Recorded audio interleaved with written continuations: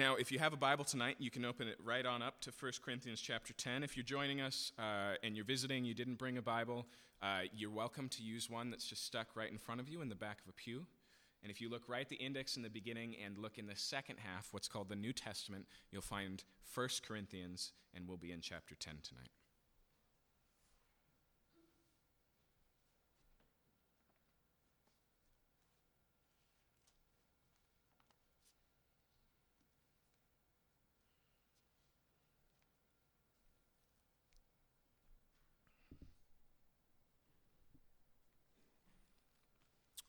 For all our sakes, I'd like to just lay out the context once again of what's going on at this point in the letter. So our author, Paul, planted a church in the city of Corinth, and they've been having a correspondence back and forth at a distance. And this is one of a handful of letters that make that correspondence that we know of, and it's one of two that we have in the New Testament, the other one being 2 Corinthians. So it is full of both the concerns that Paul has that have prompted him to write, as well as the questions the church has asked that he's now addressing while he's writing them. And one of these questions has to do about a disagreement that's happening in the church in Corinth that revolves around basically this fact, okay? So in the city of Corinth, like most of the Roman Empire in the first century, there were large temples dedicated to local gods that have been kind of wrapped into the Roman pantheon, okay, the Roman system of gods. And so there may be a temple to Diana and another one to Pan, and there'd be multiple temples. And in the Roman Empire, there was no separation of church and state. They just kind of accepted all religions, glommed them into that. And so what it means was those temples were not just a place of worship for the people who focused on or worshiped those gods, but also a place where a lot of civic life happened, a lot of social life happened, a lot of economic things. The temples by nature were the largest halls available.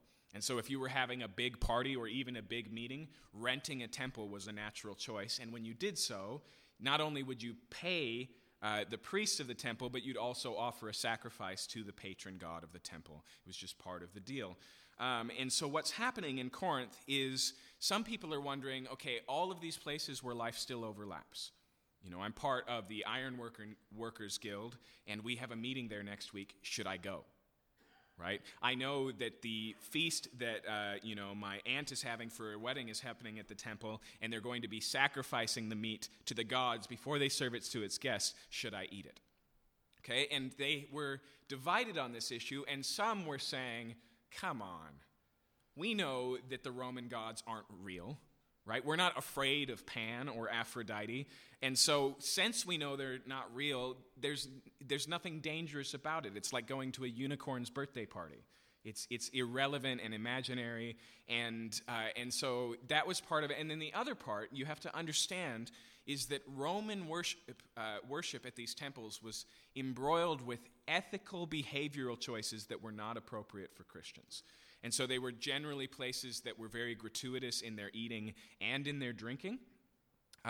Not only that, but there was also a good deal of sexual immorality. Many of these temples employed a priesthood, which was actually prostitution. And so part of the worship was paying and having sex with a prostitute. And so this was the fringe context of all of these events. And so the second thing that this one group was saying is, those things aren't really a temptation for us. We can be present without doing the things we're not supposed to do, and everything will be fine. On the other hand, there were others in the church in Corinth who still remembered what it was like to be a worshiper of Pan, still remembered what it was like to regularly visit that temple, not just for social engagements, but because they identified with those gods. And so for them, it seems like stepping back into their old life. It seems like it seems like it contradicts what they know to be true in the gospel, as if they're not living as they actually believe. On top of that, because they engaged in all of these fringe behaviors, they're afraid naturally of being drawn back into these things, okay? And so this is the question that the church has asked Paul, and he's taken a long and slow time to answer. If you read through chapters 8, chapter 9, and chapter 10, he's dealing with this issue the entire time, but he starts through a side door and deals with a general concept of how we make decisions about what we do and do not do as Christians. He starts there. It's not until chapter 10, where we are tonight, that he really begins to answer. Okay? So that's what's going on, and here's the last piece we need to know as we read the passage tonight.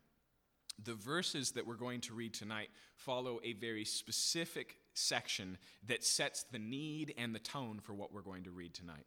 What we saw in our study last week is that the beginning of 1 Corinthians 10, Paul says, now in terms of idolatry, in terms of you who identify as strong, as this not being a threat, as it being no big deal, he says, have you learned nothing from the history of Israel?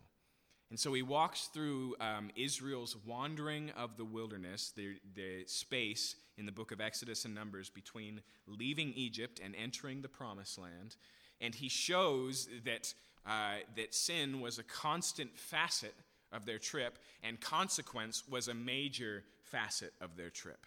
The period of time he takes maybe 2 million people out of Egypt as slaves on the way to the Promised Land, and of the adults over the age of 20, only 2 of those 2 million actually arrive in the Promised Land. All of them, Paul doesn't put it very gently, all of the other ones were overthrown in the wilderness.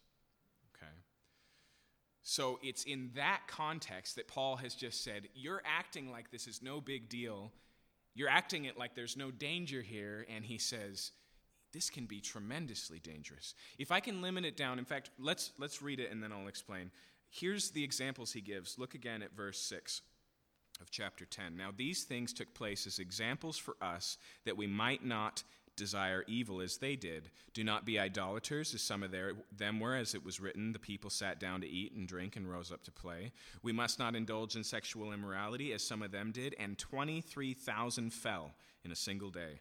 We must not put Christ to the test, as some of them did, and were destroyed by serpents, nor grumble, as some of them did, and were destroyed by their destroyer. Okay, and so he looks at this whole history and says, you're not being sober enough about this reality. You're not recognizing that sin, even though it can be forgiven, can have tremendous practical life consequences. To sum up what happens to Israel, God has more for them than the wilderness. And because of their sinful choices, many of them never actually experience it. Okay? So it's in this context that he's just laid this on the table, and the fact that he's pointing this out to those who identify as the strong, who presume there's no danger, that he says this. Let's read our passage tonight, beginning in verse 12. Therefore, let anyone who thinks that he stands take heed lest he fall. No temptation has overtaken you that is not common to man. God is faithful, and he will not let you be tempted beyond your ability, but with the temptation he will also provide the way of escape, that you may be able to endure it. Therefore, my beloved, flee from idolatry. Let's pray.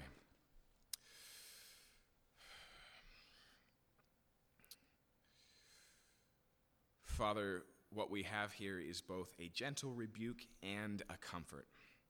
But like most of the good news in the Bible, we have to receive the bad news first. We have to identify as needing the good news. So I pray that both would be accomplished tonight. As was famously said by one preacher, Lord, I pray that you would disturb those of us who are comfortable, and that you would comfort those of us who are disturbed. I pray that you would do this in Jesus' name. Amen. So, notice, especially in verse 13, the tone is one of comfort, right? When he says, no temptation has come on to you except what happens to other people. When he says, and God is faithful. When he says, you will be able to escape and endure. Those are words of comfort and encouragement, okay?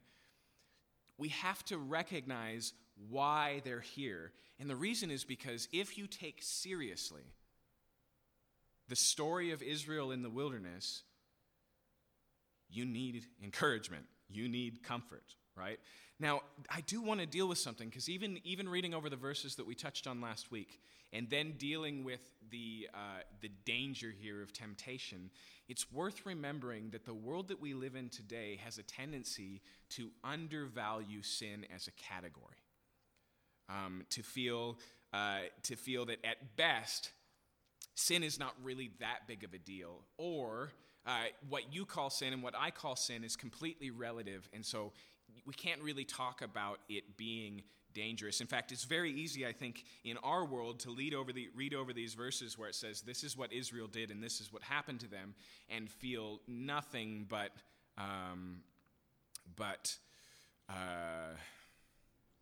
trying not to use too strong of a word, nothing but discomfort with that concept of judgment, right? It says that they grumbled and the destroyer killed thousands of them, and we go, really? For complaining? Doesn't that make God incredibly overbearing and arbitrary and judgmental in the worst sense of the word? Isn't he taking these things too seriously? But I want to deal with that right now before we go forward. So here's the thing. If you're diagnosing what's wrong with a human body physically, and you go, oh, okay, so you're dealing with this, and you can name the disease or the condition or whatever, you can treat that condition without having any form of a concept of what health is really about. In other words, as long as you know here is the disease and here is the cure, you can just put them together and that's fine. When it comes to the human condition, us as individual human beings and us socially, it's not the same way. And here's what I mean. I mean that it's very possible that, like when we look at political agendas, for example, we can both recognize an evil, but our solutions may just be another evil. And we have a very difficult time in our day trying to discern the difference because we're focused on the practical. We want a healthy society. We're focused on things like education. We need to educate people, but we don't have any vision of what healthy humanity looks like, right? And so instead of actually determining that, showing us what we're aiming for, we just have these practical skirmishes, even though underlying all of those is visions of the human life, okay? When the Bible talks about sin, when Paul here makes sin a serious ordeal, it's because it has in mind a perfect, healthy body.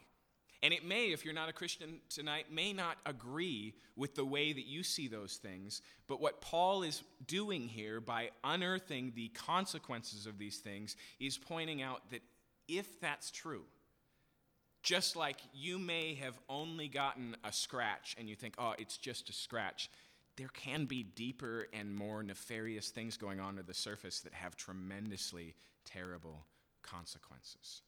Okay? And so the place where we're going to disagree, if you're not a Christian tonight, is not on this issue of is sin a big deal, as much as how do we define sin?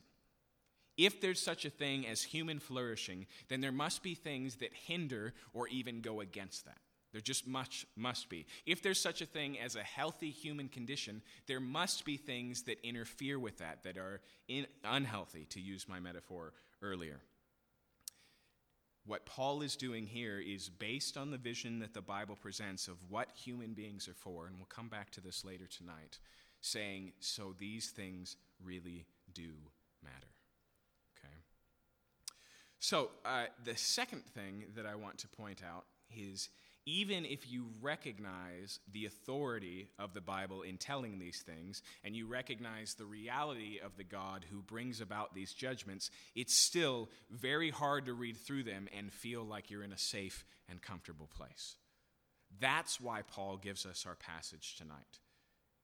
He first presents the problem, the difficulty, he gives us the warning, and then he gives us the comfort. And so it's kind of like sitting down at a table for a war briefing and hearing about the danger involved and then walking into the armament and being equipped for the battle, okay? Generally, Any human being, especially one not used to warfare in the first place, is going to feel the weight and the danger of those consequences, right? But once you get into the armament and you start to understand what you have at your disposal, that can really change the game, okay? So that's what Paul is doing tonight. But the danger, the hidden danger, if you will, tonight, is temptation itself. Whereas last week's passage was about the danger of presumption, this week he moves into the fact that temptation really is a thing, okay? And it's something that we're not always aware of the weight of, or the possibility of, or the consequence of. Now, as he does this, it's incredibly helpful because he rips away a lot of the mythology that just builds up over time about how temptation works. When he gives encouragements here, each one of them combats a deception or a lie we're likely to believe in similar circumstances, okay? That's where comfort comes from. Simply put, if there is such a thing as truth, comfort is always going to be grounded in truth, okay? You can't be comforted by unreality. And so he reacquaints us with the reality of these things. The first reality is already laid on the table. Sin is serious business and it has serious consequences. And now he goes, okay, however, here's the rest of the picture. Bad news and good news. Problem, solution. Okay. The first one we find here in verse 12. He says, therefore, let anyone who thinks that he stands take heed lest he fall. Now, before we talk about the clear meaning of that verse, let's just use the illustration of the people he's talking to. He says, therefore, you Corinthians who think that there's no big deal for you, that there's no danger, that you'd never turn back to Pan, that you'd never be drawn back into religious prostitution, that you're not going to give in and drink too much or eat too much, that you can be without crossing the lines. He says, anyone who thinks he stands should take heed lest he falls. In other words, he's saying that true security comes from alertness and awareness and not self-confidence. And I think when you say that, it's relatively obvious unless you're talking about yourself, and then we fall in this trap all the time. Okay? Here's what he's trying to point out. He's trying to point out that there is a version of self-confidence when you say, I don't struggle with these things, that makes you by nature not prepared. Right? The idea is that that if you think I'm all right and I'm fine, that could be true, but it's not guaranteed just because you believe it to be. Take, for example, the people who decide it's an okay idea to take this wild animal like a tiger and raise it like a pet. Okay? Now, you're going to get more and more comfortable with that reality of this is just a really big cat, right? And it may be true every single day, but it only takes one day for that wildness to come out. Whereas somebody who keeps in mind that whatever I might think or however much I love this animal, I also need to respect it and recognize that its teeth are sharp and its claws are long and that its instincts are not pet-like and domesticated. That's where real security is, okay? And so what he's pointing out here, first and foremost, is that instead of feeling safe when we're self-confident, as paradoxical as it sounds, it's actually much safer when we're aware of the real danger. Okay? That's the place of safety. Those who are alert and aware.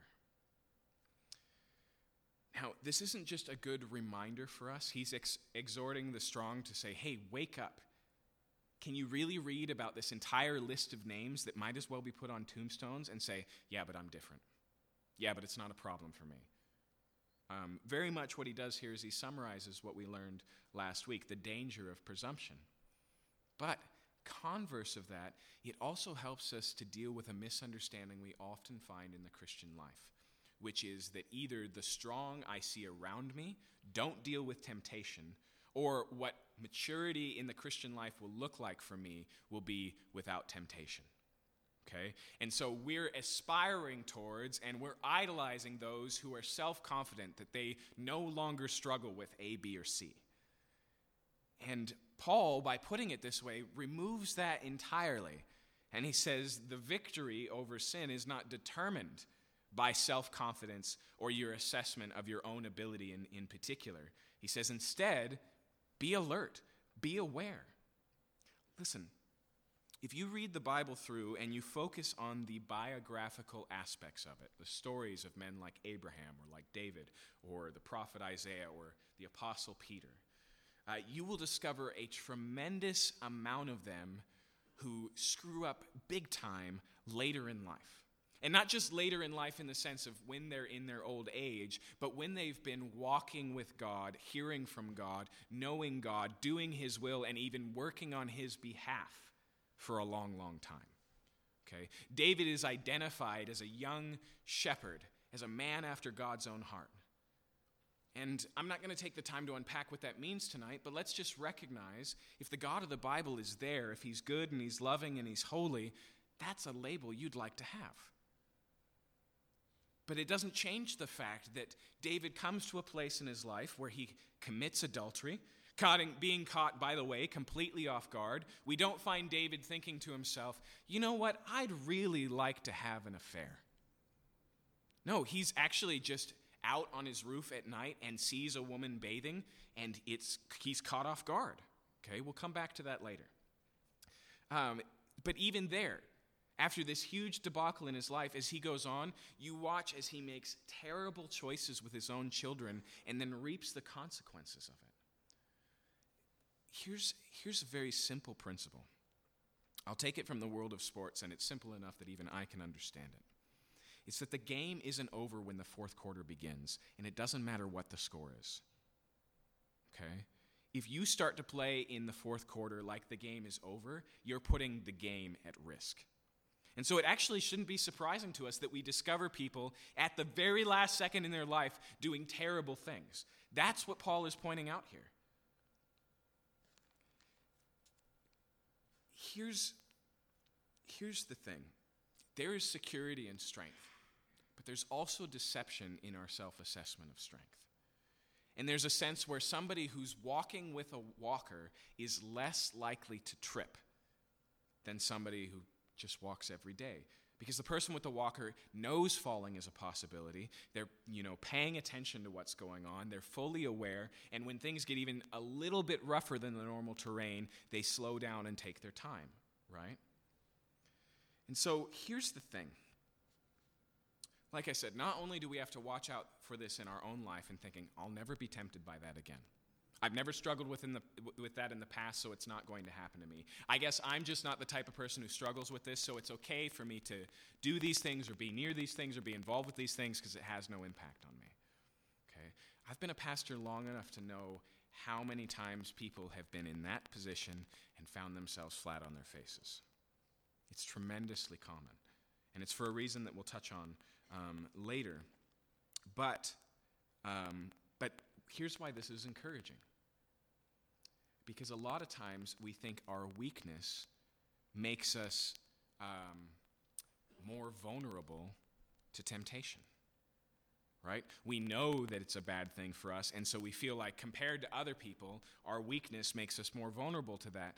There's a sense, of course, just practically, where that's true. Where if you know that you literally can't eat just one, then you should probably not eat the one. But oftentimes that devolves into a bigger idea that really seems to think that we are at a disadvantage in our lives because of these weaknesses. Paul's going to deal with that more in this, in the same way. Clearly, from Paul's mind here, being tempted is not the same as sinning. In other words, thinking that you'll know you've arrived in the Christian life, or that a mature Christian life, or that moving forward in the Christian life means you'll no longer struggle, is a wrong-headed way to think about things entirely.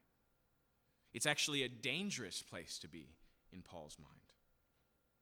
And so there's a major difference between I'm maturing so I don't give in to sin the same way I did, or I'm maturing so I do the positives that used to just be negatives, where I was, angry, I'm now patient.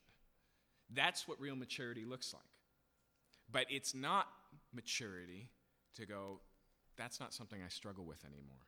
That's not something that I'm prone to anymore. I'm now safe enough that I can dive into the deep end and be unaffected.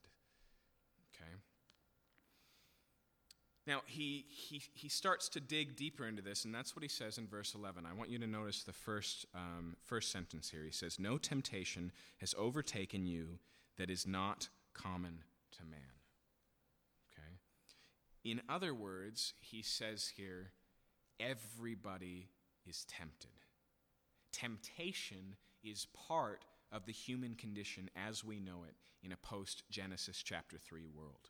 In a world where we've all been tainted by the decisions of our first parents, Adam and Eve. Now temptation is just a normal component of life. Not young life, not non-Christian life, not immature Christian life, human life. Okay? And I actually find this to be tremendously encouraging just in the simple fact that it's very easy to look at people that we respect or admire, or to read biographies and feel like they're in some sort of first-string condition, that these are A-class Christians, and we're always just going to be merely B-class because we are tempted. Now, if you read better biographies, you'll start to discover that a lot, but even in the biographers who do a good job, you'll discover that a lot of these people that you admire made terrible, awful mistakes. D.L. Moody, who I bring up often, was an evangelist around the time of the Civil War in the United States. And so many people came out to hear D.L. Moody speak that the numbers of his big events added together over the course of his life is larger than the population of the United States. Okay? And so there may have been more people in that decade who heard D.L. Moody than anyone else in the United States until the invention until the widespread use of the radio. Okay, for just physical, actually seeing them talking, he is a major influence. Okay, and through his ministry, many, many, many people became Christians. But, during one of those evangelistic crusades, he got in an argument backstage, and it got so heated that he pushed the guy he was arguing with down the stairs. Okay? And the thing is, we have a tendency to react a bunch of ways, all of them wrong-headed, if we were in similar shoes. One is, okay, I've got to cover it up. We pull the older brother routine, shh, it's okay. Don't tell mom, right? And we do an adult version of that where we just try and quiet it so nobody hears about it, and then we don't see it for what it is. We think that was out of character, when in actuality the Bible says that was evidence of very deep character that finally escaped. That's what Jesus says. He says anything you do in your life comes from your heart. It's already there. As Pastor Chuck Smith, who started Calvary Chapel, used to say, stealing a horse isn't something that horse thieves do. It doesn't make you a horse thief. It just proves you are one. Okay? And so sometimes we quiet it down, we deny it, we say that was out of character. Sometimes, even worse than that, we cover it up. Like Moses, we make a mistake, and so we bury the body. Like David, we make a mistake, so we try and hide it through guile, through basically, I might as well tell you the facts, okay? So he sleeps with this woman, Bathsheba, who's not his wife. She gets pregnant. And he goes, okay, how am I going to cover this up? I know. I'll bring her husband, Uriah, back from the front lines of battle. Yeah, that's right. He's one of his soldiers fighting his war that he's just cheated on with his wife. He says, I'll bring him back, and I'll get him nice and drunk, and I'll send him home so that he'll sleep with his wife. And Uriah has such character that he goes, I could never sleep in my own bed when all of my best friends are out on the front lines. So he sleeps right in front of the castle, just on the ground, okay? And so David goes, okay, this isn't going to work, kill him. And so he just buries his sin to hide it. We're prone to do the same thing. Or another thing that Moody could have done is he could have seen it as disqualifying and say, that's it. That's evidence that I should never be, it proves that I'm not worth being used by God in this way. I'm hanging up the towel and I'm walking away. Okay. What Moody actually did was he walked out onto that stage and he told the entire audience what had just happened. Okay? Now, what's interesting about that, I want you to remember that most of those people are there to hear Moody not because they're Christians, but because they're not Christians. That many of those non-Christians are there not being convinced that Christianity is real and struggling with the same struggles that many non-Christians have today. Aren't all Christian hypocrites? And so it's fascinating to me that Moody, before he says, now let me tell you about why you should become a Christian, gets up there and says, let me tell you about the horrible thing I just did, right? And why does he do that? It's because he understands these principles right here. Okay. Now, pressing deeper, when he says here that no temptation has come upon you except that which is common to man, here's the thing that we believe when the battle is fierce. When you're actually struggling with something you know you're not supposed to be doing, we believe that our temptation and the way that we are tempted is unique. We believe that we're completely isolated from humanity.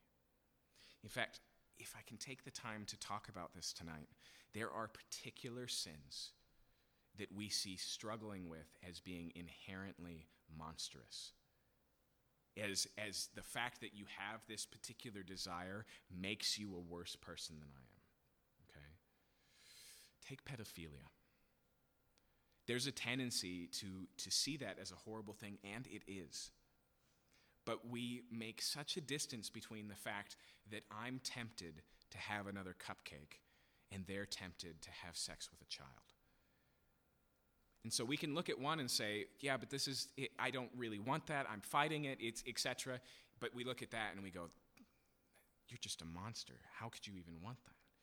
But the fact is, human beings are broken. We don't always want good things. And when he says here that no temptation has overcome you except that which is common to man, I don't care what your pet sin is, you're not alone. And it doesn't make you less human because you have these wrong-headed desires. That's not where the threshold is. That doesn't determine your quality and character. And some of the greatest saints in history, no doubt, have had some of the strangest struggles. Okay, but whatever you're dealing with, you're not alone. Now, with Moody, one of the things that I mentioned is when we struggle with sin, we have a tendency to want to hide it. Okay? And the nature of it, especially, it doesn't matter really what it is. The more it happens, the less we want people to know about it, because the more we're convinced of the depth of the problem. And so what inherently happens in that is we start to feel alone, and we start to feel worse than the rest of humanity. And this can happen even with small things. Have you ever listened to somebody tell you about things they struggle with, and they're just overcome by them, and you're like, dude, that's not a big deal, right? Why is that perspective there? Almost always, it's because you can see deeper into the darkness of your problem, right? And so even the nature of sin, because sin is not just what you do, but what you think that you never get an opportunity to do, right? That means a lot of the worst, everything that's under the ocean level of the iceberg of your sin, you know about because you live in the depths, right? People only see a piece of it. But also there's this perpetuating need to deal with our sin, to justify it. And one of the primary ways we justify sin is through vows and secrets. And so we say, nobody can ever find out, and I'm never going to do it again. Do you ever wonder how it is that major organizations, suddenly the whistle is blown and you discover just years and years of abuse? And you go, why did they let that go on? Please recognize that nobody, the first time an abuse happens, sits down and goes, okay, our policy for dealing with abuse is to let it going on, and I don't care how many times it happens. That's not how it works. What they tell themselves is two things.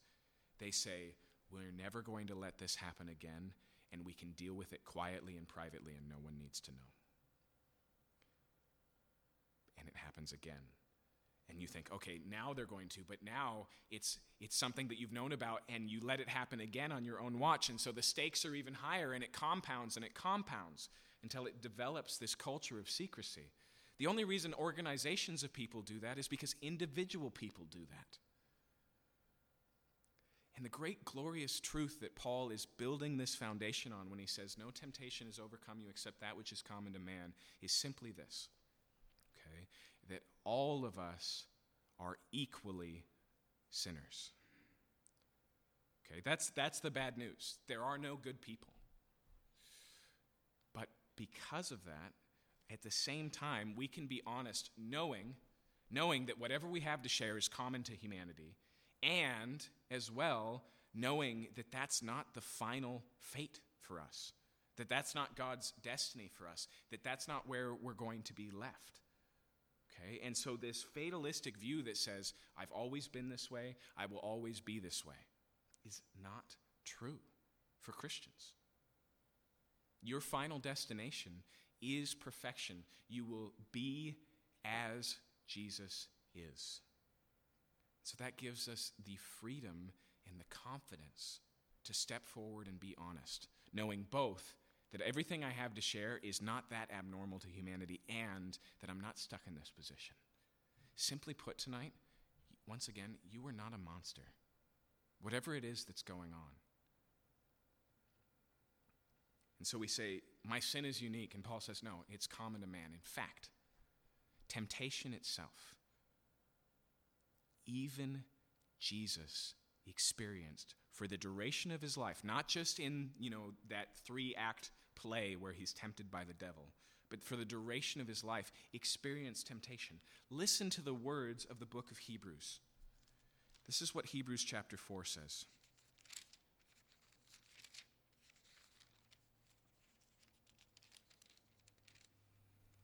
Speaking of Jesus, it says this in chapter 4, verse 14, "Since then we have a great high priest who has passed through the heavens, Jesus the Son of God. Let us hold fast to our confession," and listen to why. "For we do not have a high priest who is unable to sympathize with our weaknesses, but one who in every respect has been tempted as we are, yet without sin." And so this one who ever lives to make intercession for us, this one who paid the penalty of our sins, this one who's available when we need him because he's a very present help in times of trouble, he can sympathize with our temptation because he was tempted in all things. Not only that, but as an added encouragement, he's the only person who was ever tempted in all things, yet without sin. And you have a lot more to learn from a victor than a failure. Okay? But here's the point. Just because Jesus was perfect doesn't mean that there wasn't a struggle. Just because Jesus lived a life and was so intimate and close with God doesn't mean that temptation didn't draw him anymore. Just because he did miracles and the miraculous and was the Messiah himself, because he was God, became human, he endured and experienced the human weakness of temptation. Okay? So, temptation then isn't evidence that you're a bad Christian or a bad human. It's an evidence that you're human. Even Jesus was tempted. That's why, just as a side note, that Nikos Kazatski, or the film that Scorsese made about Kazatsky's book, The Last Temptation of Christ, has that title.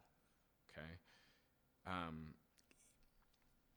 don't want to defend or even encourage you to read Kazatsky's work, because frankly, it's really weird.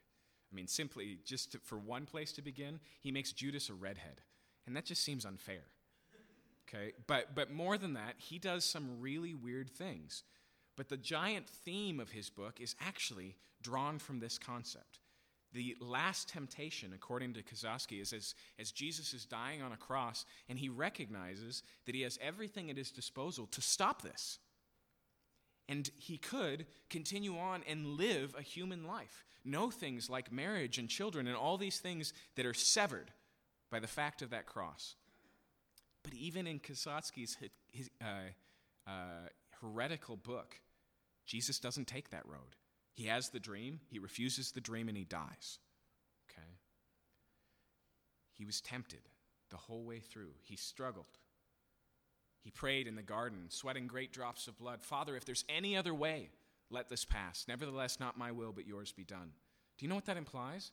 It means that Jesus had a will, and it differed from the Father in that aspect. He would rather not die. Is that surprising? He was tempted to live. No temptation has come upon you except that which is common to man. Now, there's a lot of other encouragement that we can draw directly from that. Take, for example, the fact that if these things are common to man, that means that you'll find understanding advisors if you'll just look for them. Right? If you bring that stuff out into your community, if you make it known, if you publicize it like Moody did, there are going to be people who go, you know what, that's a big struggle for me. Here's where the Lord has really helped me. Okay. But he doesn't stop there. He says next, getting back to 1 Corinthians chapter 10, no temptation has come upon you except that which is common to man. And yes, I'm going to read this verse over and over again because I'd rather you memorize it, so I'm just going to do it for you. Okay. Not only is it common to man, but what does he say next? God is faithful. And here's another myth we believe when we're dealing with temptation. We believe that it's evidence that God is absent. Okay. We think because the struggle is so hot, it's clear that God isn't present. We think because I'm drawn to this and it's such a terrible thing and not worthy of God, he's turned from me already. I'm alone. Not just alone among all humans. In the big, universal, existential sense, I am alone. And Paul reminds us of what something the Bible says literally from one side to the other, which is that God is faithful. Okay. And one of the things that means is that when Jesus said to his disciples before he ascended, I will never leave you or forsake you, when he said, lo, I am with you always, that he really is present, even in the worst seasons of struggle. When it says that he is faithful, which he'll unpack in just a second, it means that despite how you feel, God still loves you the way he did yesterday. God's still capable of delivering you, as he did from your past sins and will do from sin's power eventually. He can do right now in the midst because he is faithful. This is repeated so many times, but I'll just point to one. Paul, talking to Timothy, says this, even when we are faithless, he remains faithful. It doesn't even matter what your track record with that particular temptation is. It's not like a frustrated coach who goes, I cannot do this, and leaves. He's faithful. He's present. And obviously here, when Paul says, don't worry, there's victory available in temptation, and then he points to God's character, it means that the weight of the battle isn't on the shoulders of your character. Notice what he doesn't say. He doesn't say, no temptation has come upon you except that which is which is common to man. Therefore, buck up. Therefore, try harder. Therefore, just find in you the power that you already have and make it happen. He says, God is faithful. The struggle with sin is ours. The victory is always God's. That's what he says here when he says that God is faithful. And so here's another trap that we fall into all the time. We think the way that I'm going to overcome this temptation is I'm going to try harder. I'm going to starve myself if that's what it takes. I'm going to repeat this mantra. I'm going to whatever it is, and it ultimately becomes about us doing what we already know we can't do. Because if you could live a life without sin, then why did Jesus die? And the same Jesus who saved you yesterday is ready and willing to save you today, but the greatest way to stop that is to save yourself.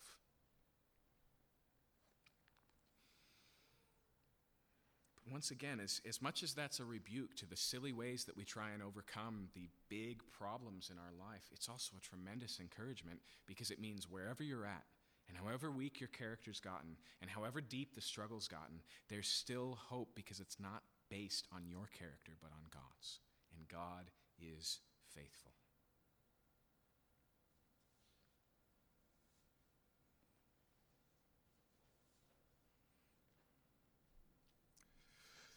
Notice he unpacks that faithfulness for us and he explains further. He says, not only is God faithful, but God is faithful and he will not let you be tempted beyond your ability. Now, maybe you've heard the Christianese phrase that God never gives you what you can't handle. That's not found in the Bible, and I would argue it's not biblical. As we just saw, inherently, temptation is not something that you can handle. All of us find ourselves in the same class as Oscar Wilde, who said, I can resist anything except temptation. Okay. But God is faithful, and what does it say here? It says that God is faithful,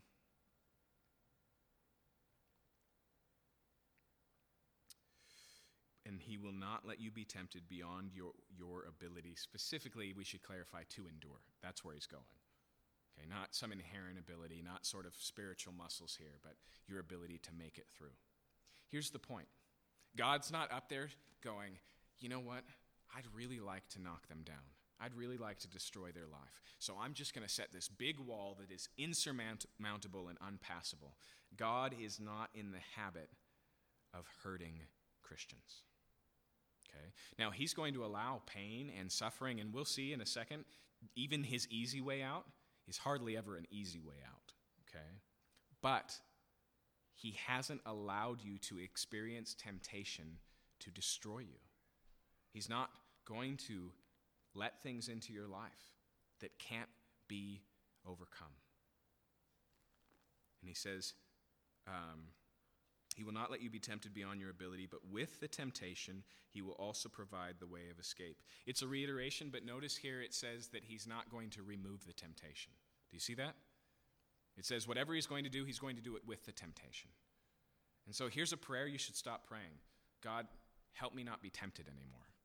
That's not the goal. And here's why. And this seems, once again, it seems counterintuitive. But God doesn't want you just not to sin. He wants to develop your character. And that comes through testing. And it comes through difficulty. And it comes through resistance. And so he doesn't want to keep you innocent. He wants to make you obedient. Do you understand the difference? Obedience means you have to struggle. You have to fight. Innocence means you just have never experienced anything different. Okay, what God is doing in the Christian life, he does even through things like temptation. And God only lets those things into your life because he wants to grow your endurance, because he wants to grow your character, because he wants to increase your track record, because he has greater and better things for you. Okay. Now, we didn't touch on this earlier, but I want to double back.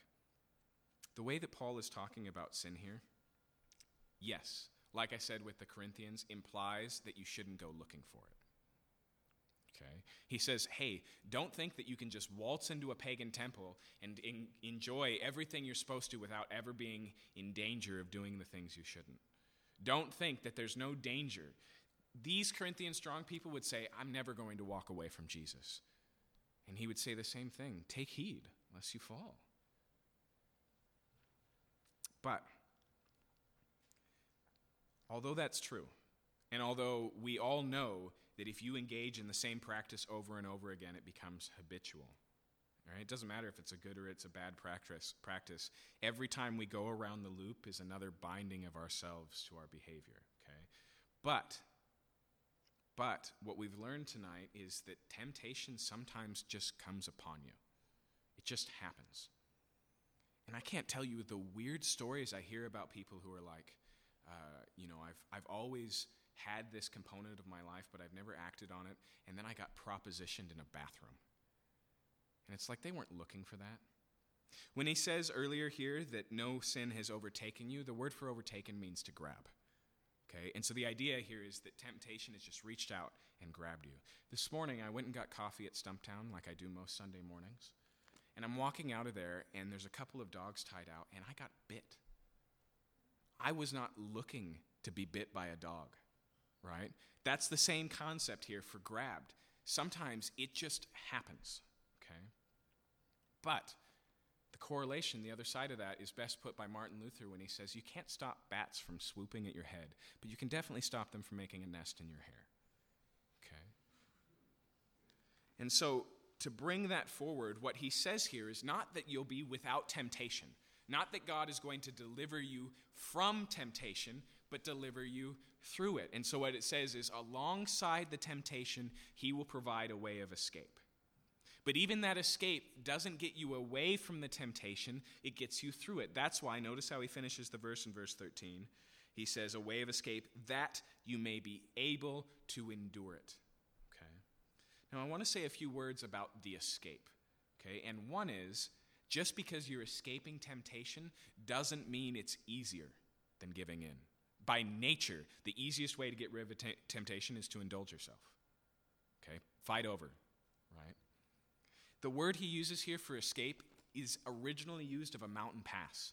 And so imagine you live at the base of a mountain and you've got invaders running into the village and you go, okay, the only way I'm escaping is through the escape. Does that sound like an easy road? No. That's not the idea here at all. Okay? But nonetheless, even if it's difficult, even if it's hard, it's there, it's present, and it's God ordained. Okay? And the second thing I want to say about this escape is I found just in personal experience that a lot of times this way of escape is open a lot earlier than I'd like to admit, and I drive right by it. Okay. You remember that episode of Seinfeld where Kramer he goes to a car dealer and he takes a car for a test drive, and they're out on the freeway, and he's coming up on the exit that goes back to the dealership, and he decides to go past it. And he continues to run this freeway loop over and over again until finally the car is actually on empty and running on fumes. And in the closing credits of the episode, they decide to just keep going anyways, and they grab hands and push past the exit. There's a parallel in our lives. Okay. See, the thing is that temptation is inherently progressive. It begins small and it gets bigger. And not just in the big sense of this used to be a little problem and now I'm ensnared to it. I mean in the general process, the cyclical cycle of temptation. And so most of the time, the first time you go, is this dangerous? Or should I be staying away from this? Or maybe this is a bad idea. It's generally pretty early on. And so what we do is we walk right into verse 12 and we say, no, I'm fine, I've got this. And we drive past the detour. What we expect, I think, oftentimes, is that there's a wreck on the road, and we drive past the detour, and we're driving until it's literally humanly impossible to avoid impact, and we expect angels to swoop in and pull us out of the way. Okay? The detour is there intentionally for a reason. And so I found in my life, you have to recognize, like it says in verse 12, take heed. You have to notice the warning signs, and you have to respond while you still can. Okay? I have a friend whose big issue when Jesus really got a hold of him was lying. And his lying got so intense that it wasn't just something he did when he needed to anymore. He just did. And it grew so big that eventually, he got caught in his own lies and the whole thing came crumbling down. And it was a tremendously big relief to him at the time because he didn't have to juggle all these things and keep track of who he told what and how things fit together and come up with new stories. But he'd also developed this habit. It was his nature now to lie.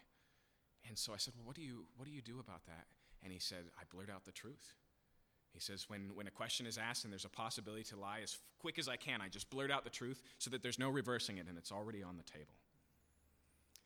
That's what we're talking about with a way of escape. And I want you to recognize that sometimes the thing that makes it a hard way of escape is that it has to become public. Okay? If you're dealing with pornography and you recognize that part of the struggle with that is the convenience of our modern world for pornography. Can you imagine what it was like 50 years ago? All you had to have was a car and a disguise, and you could drive around, drive across the city lines and buy your porn elsewhere, and it was private and hidden, but it wasn't right in your pocket, right? It took effort. And so I know lots of people now that's where their major struggle is, and so contrary to the phones that are in all of our pockets, they own a dumb phone, right? One that is archaic and stands out. And that means every single time they pull out that phone in a new context, somebody goes, why do you have that phone? Right?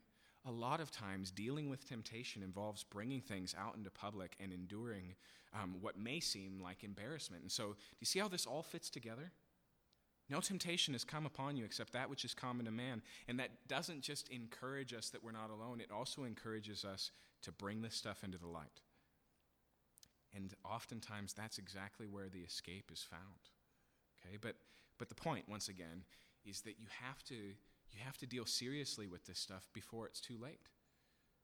Paul's idea of sin being dangerous, like he says in 1 Corinthians 10, doesn't begin with Paul. Jesus says, if your eye causes you to sin, pluck it out.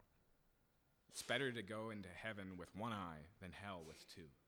And clearly that's hyperbolic language, but remember, and we have to remind ourselves because we're a culture that uses the word literally, figuratively, remember that something is hyperbolic not because it's not a big deal, but because it is, right?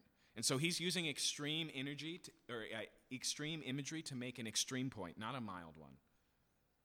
The one thing Jesus can't be meaning when he says that is, it's really not that big of a deal. You can just allow it in your life, no consequence, right?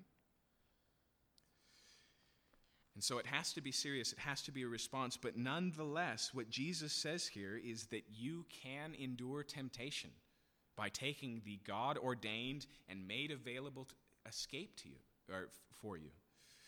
And that involves a lot of things, but as we've been hitting on over and over again tonight, a major one is the fact that God doesn't give you the Christian life to live alone. Jesus didn't die for individual Christians, but for a family called the church. And so one of the ways we deal with this is that when we're tempted, we call for reinforcements. Okay? When we're in the fight, we bring the fight into the public. And sometimes it means that we do things that are inconvenient or embarrassing or draw attention to things, what may seem unnecessarily, but that is truly and fully an escape and a better route than just sitting in the danger and giving in.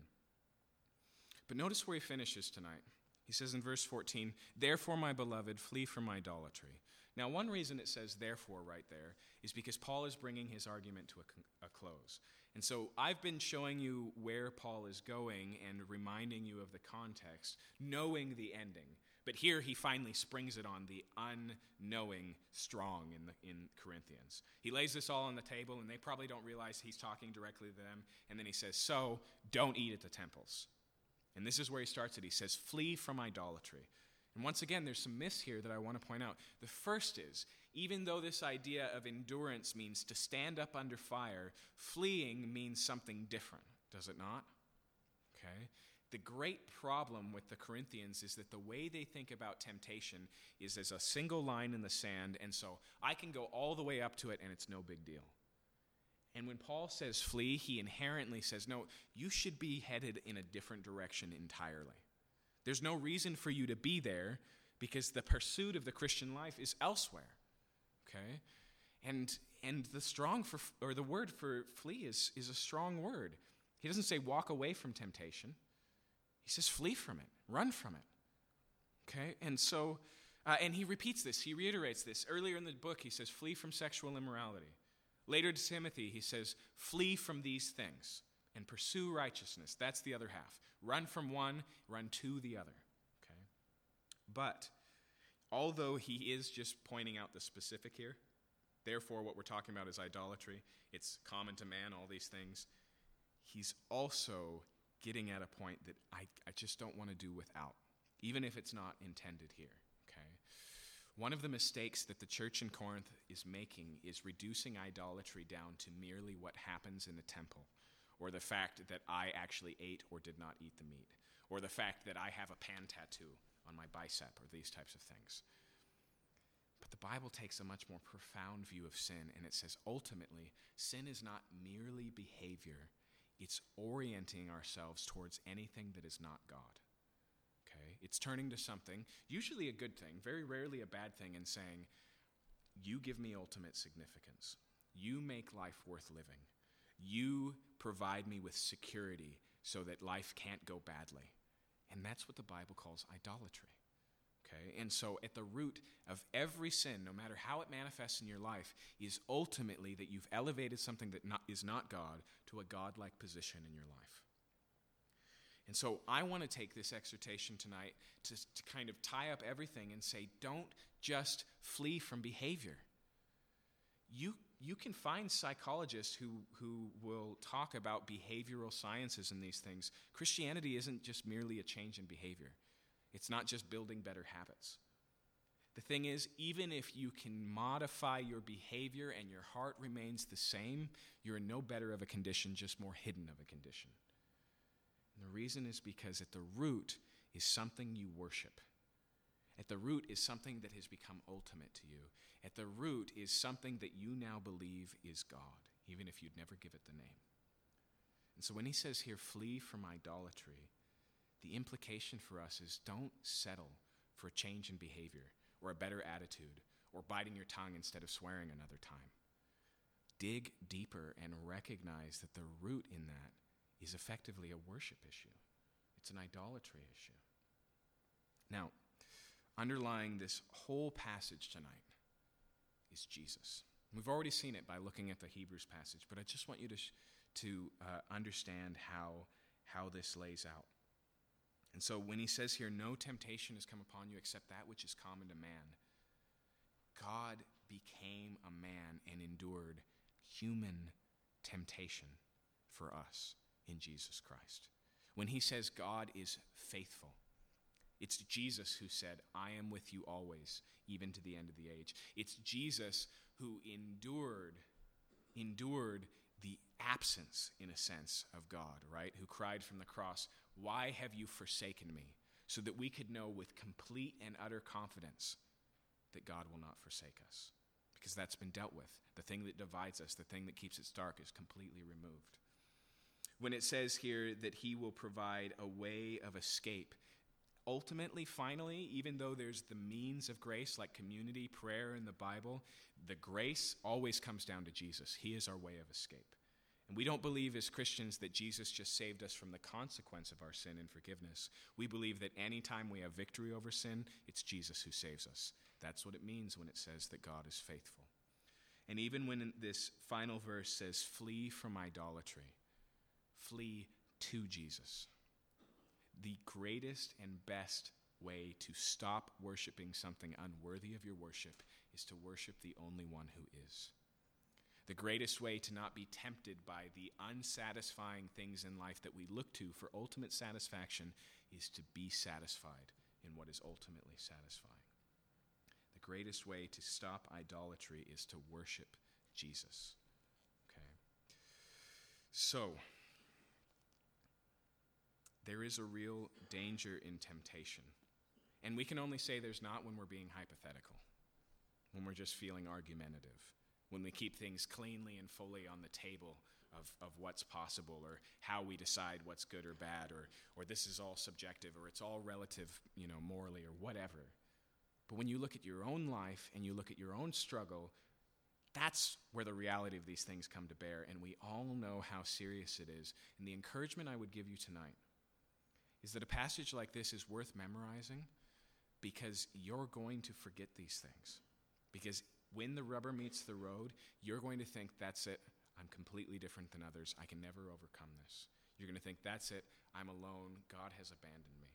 You're going to think, there's no way I can endure this any longer, I might as well just give in because I'm never going to have victory.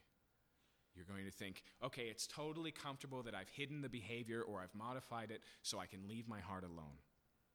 And we need to be reminded of these things all the time. And they're comforting, but they're also truth. And there's deceptions that we believe, and there's deceptions that we tell ourselves. And I'll give you one last scary piece of advice. When you start to walk this stuff out, you will find a layer that you didn't know was there, which is sometimes the only reason you give in to temptation is not because you don't have what you need. It's not because God is absent. It's because you want to. And that's just a deeper reality that God wants to deal with, but he can't deal with it until you bring it into the light. So, let me read the passage one more time and then we'll pray. Therefore, let anyone who thinks that he stands take heed lest he fall. No temptation has overtaken you that is not common to man.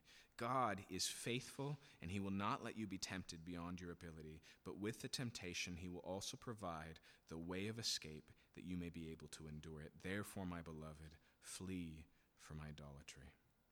Let's pray. Father, just thank you. Thank you for all of the facts that we don't like to think about, that you've reminded us tonight about our own particular choices and where we've seen the consequences and where the chains of our habits have felt so deep and dark that we can't say it's not a big deal. But thank you that you don't just wake us up to the dangerous condition we're in. You wake us up to do something about it.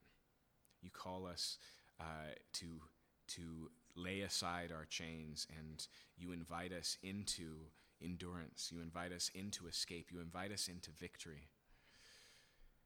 I pray, Lord, that you would help us to fight the good fight, knowing that you're present and that your good plan is to transform us into the image of Christ. Help us not to settle for where we're at and say, well, I'm nothing like I was then. This is good enough for me. I finally achieved the status of decent, and I'll settle. But instead, Lord, let us recognize that you have more for us. In the world, the flesh, the devil, our enemies are trying to rob us of these good things. But you have promised to bind the strong man. You've promised to enter into our lives and to bring us victory. I pray that even this week you would demonstrate your faithfulness, that not only would we believe it and repeat it to ourselves, but that we would see it, that we would be encouraged in our fight wherever we're at. I pray this in Jesus' name. Amen.